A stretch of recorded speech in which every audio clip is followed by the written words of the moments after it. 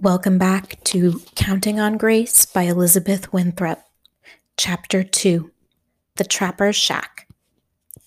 I stand on that porch thinking. I've never been out in the town before with nowhere special to go. If I'm not in school or at home tending to my grandfather, then I'm at Sunday Mass in the room above the store we use for a church. Or I'm stopping in at the mill to bring something to my mother or father. But from now on, the mill is where I'll be spending every day. What should I do with this little pinch of freedom? I shouldn't have wandered so long in such a public place. Why aren't you in school? Asks a voice. Madame Boucher has waddled all the way down the hill without my noticing. She calls herself our landlady, but she don't own the house we live in. The mill owners own everything in town, the store, the school, and our houses. They hired Madame Boucher to collect the rents on French Hill. Comes from her 90 cents every single Thursday night. Regular as a clock, my father says. She has airs and calls herself portly. That's just a fake word for fat, especially when your belly swells from the money you make off your own people. But the worst thing about Madame Portly is she's nosy. Answer me, she demands. I've been sent to look for Arthur Trottier, I say. And why is Arthur not in school?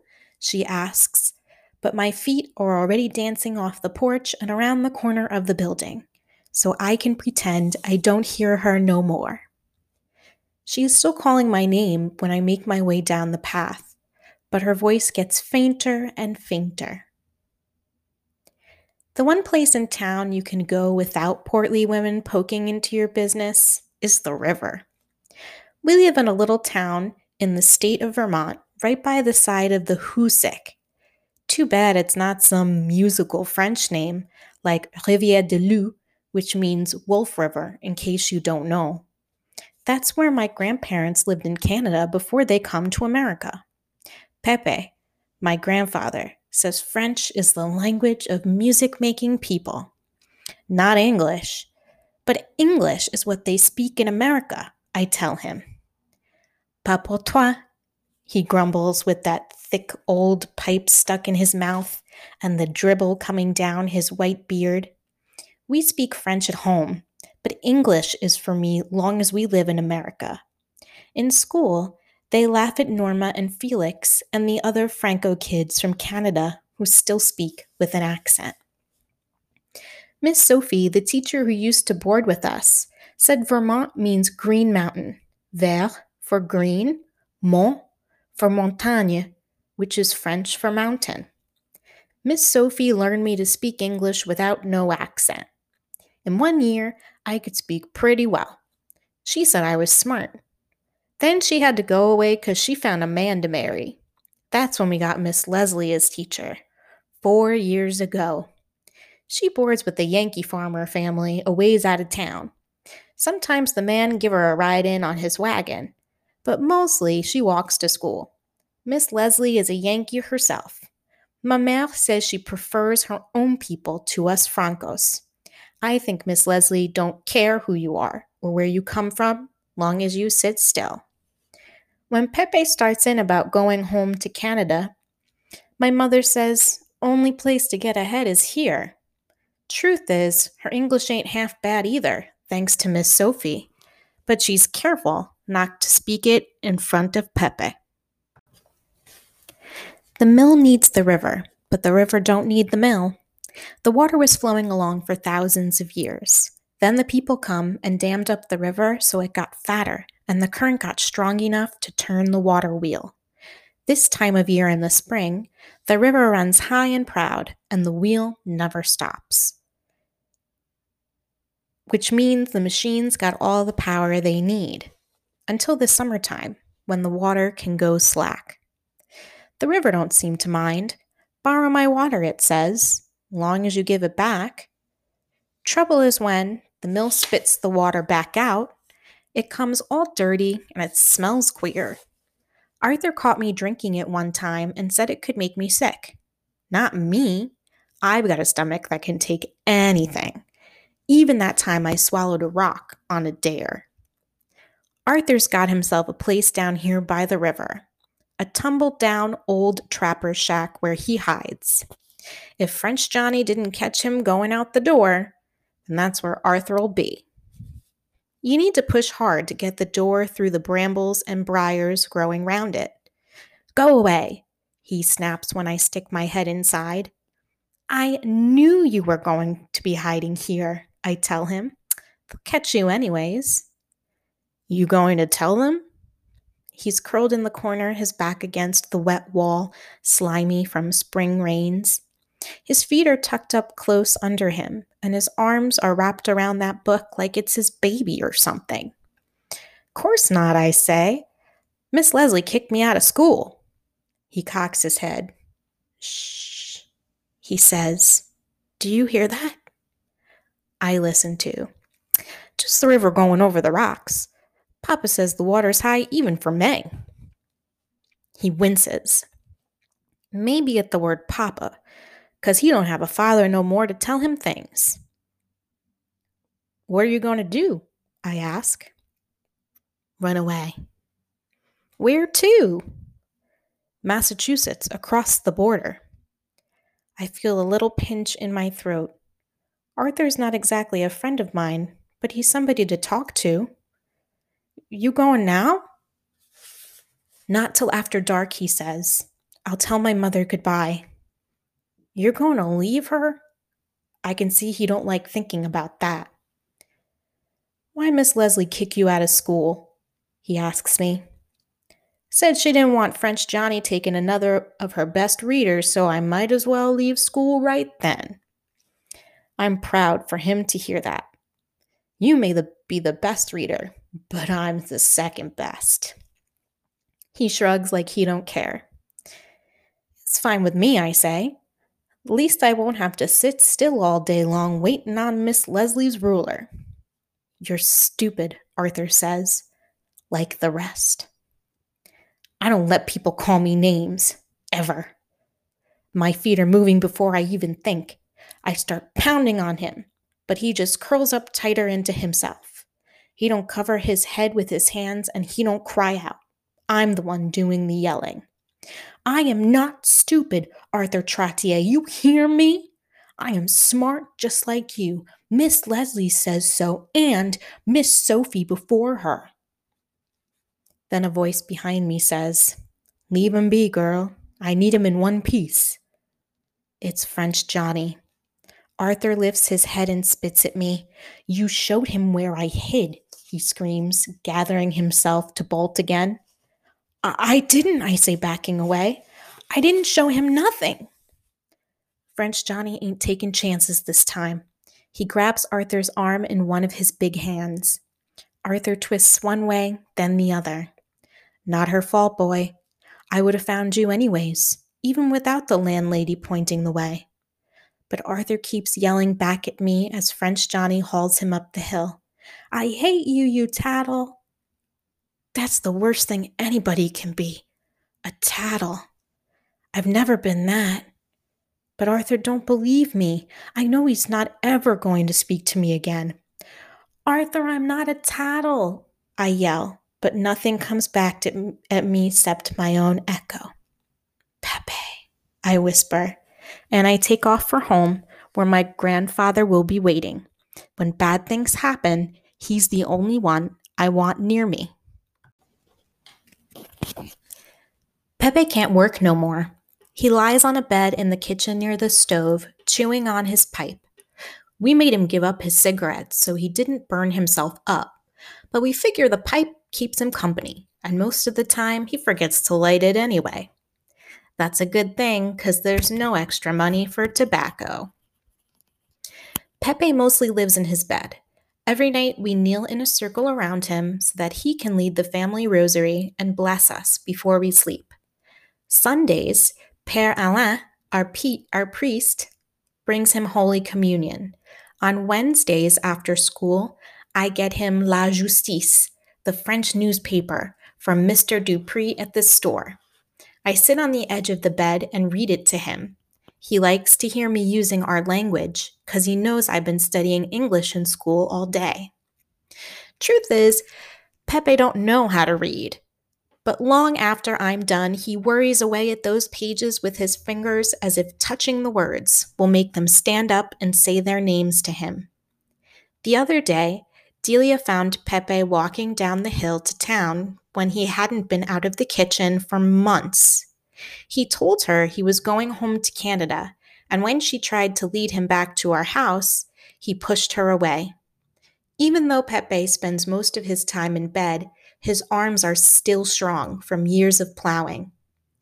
It took 2 of the men coming up the hill from the mill to coax him home again. When they called him Monsieur l'Habitant, that calmed him down because that's the Canadian word for farmer.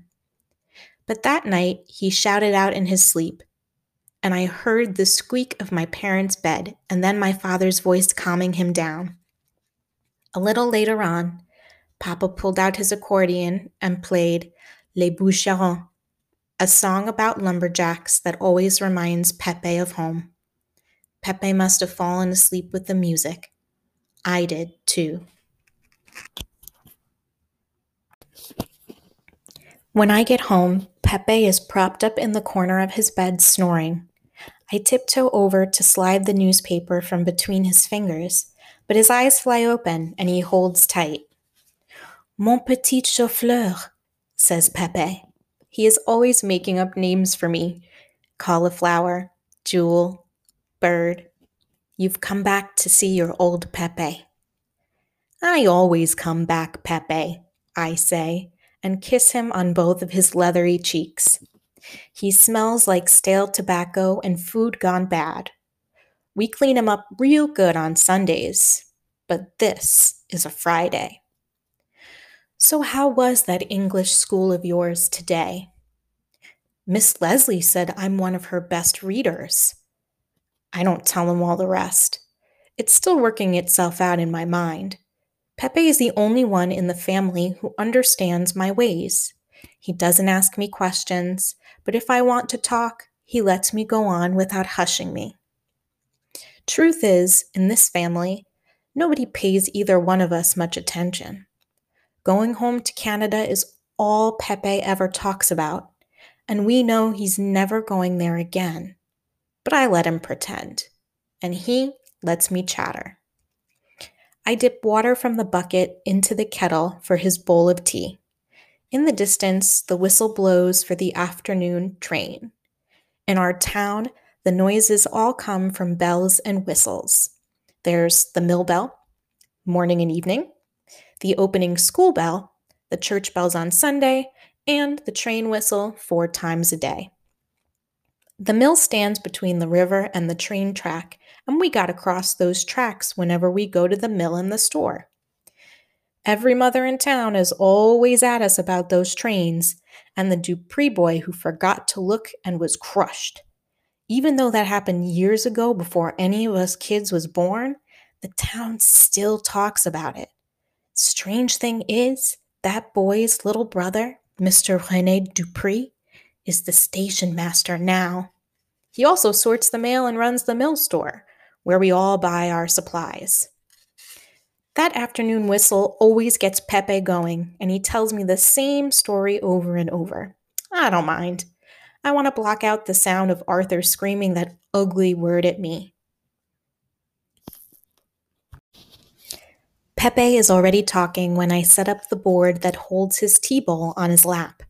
He knocks his pipe against his other hand, even though nothing comes out. I'll tell you about the time we come down on the train, Grace. I nod like I never did hear that story before. I watch the whole time he's drinking so the hot tea don't tip over and burn him. It was January of 1892, your grandmother, your mother, your father, and me. I lift a spoon of the tea. He sips a little, then waves it away. The train carrying us 4 pulled in next to the mill. It didn't stop but a minute, so we barely had time to tumble off onto the platform with all our bundles. Your grand-mère wasn't feeling well. I pushed her up the hill in a cart that somebody brought, and then I went back down for all our belongings. Nobody took nothing because there weren't much worth stealing, but that gang of Irish boys in town were waiting for me. They lit out after me and pelted me with their hard ice balls. The Donahue uncles must have been part of that gang, and Dougie and Thomas's father. Dougie is the kind of kid who would have done the same if he'd been born then. Pepe picks up the bowl of tea and slurps from it. A dribble makes it his way down his chin, but I let him be. He don't like me fussing at him when he's telling a story. This is no way to start life in a new country, is what I told your father when I stumbled in again. I was bone tired from my second trip up that miserable hill, and from leaving my farm at such a mighty age, and from the blood streaming down out of the cut in the back of my head. The Irish don't want us taking away their jobs, your father told me. Pepe snorts at the idea of that, the way he does every time at this point in the story. But my father was right. The Irish got here before us, but when they started wanting more money, then the mill sent agents up to Quebec looking for the big Franco-Catholic families to hire. It was ma mère's idea that she and Papa come down to work in the mills, and my father agreed. But they knew they couldn't leave her parents behind. I never met my grand-mère, 'cause she died 2 years after they got here. Back in Canada, she would have lived. Pepe is always reminding my father. And what can my father say to that? Pepe got work that first year in the mill, unloading the bales of cotton. It's the hardest job of all, but he had a strong back, and it meant he could be outside. Then when Delia got old enough to go in, he quit for good and took to fishing the river in the summer and keeping the garden. For a while, he peddled vegetables from the back of a wagon to the other mill workers near us and in the larger towns north of ours. He was happy because the growing season was longer in Vermont than back home in Canada. First frost sometimes holds off until October, and you can plant by the end of May. After school, me and Henry weeded with him. Henry has the patience of a farmer, Pepe says. Not me. I'm always yanking the carrots out of the dirt before they're ready. He's nodding off again. I catch the bowl just before his fingers let it go. The mill bell is ringing. I can hear the workers starting to make their way up French Hill, where we live. There's no Irish Hill or Polish Hill. We're the only one got a hill named for us, maybe because there's so many of us. There is a Snake Hill. Ma mère says that one must be named for the mill owners or the landlords or the superintendents. My father don't laugh like the rest of us when she says things like that. He sits back and lets her do the talking. But later, through the wall, I hear his low, steady voice warning her to watch her tongue. Pepe got work that first year in the mill, unloading the bales of cotton. It's the hardest job of all, but he had a strong back, and it meant he could be outside. Then when Delia got old enough to go in, he quit for good and took to fishing the river in the summer and keeping the garden. For a while, he peddled vegetables from the back of a wagon to the other mill workers near us and in the larger towns north of ours. He was happy because the growing season was longer in Vermont than back home in Canada. First frost sometimes holds off until October, and you can plant by the end of May. After school, me and Henry weeded with him. Henry has the patience of a farmer, Pepe says. Not me. I'm always yanking the carrots out of the dirt before they're ready. He's nodding off again. I catch the bowl just before his fingers let it go. The mill bell is ringing. I can hear the workers starting to make their way up French Hill, where we live. There's no Irish Hill or Polish Hill. We're the only one got a hill named for us, maybe because there's so many of us. There is a Snake Hill. Ma mère says that one must be named for the mill owners or the landlords or the superintendents. My father don't laugh like the rest of us when she says things like that. He sits back and lets her do the talking. But later, through the wall, I hear his low, steady voice warning her to watch her tongue.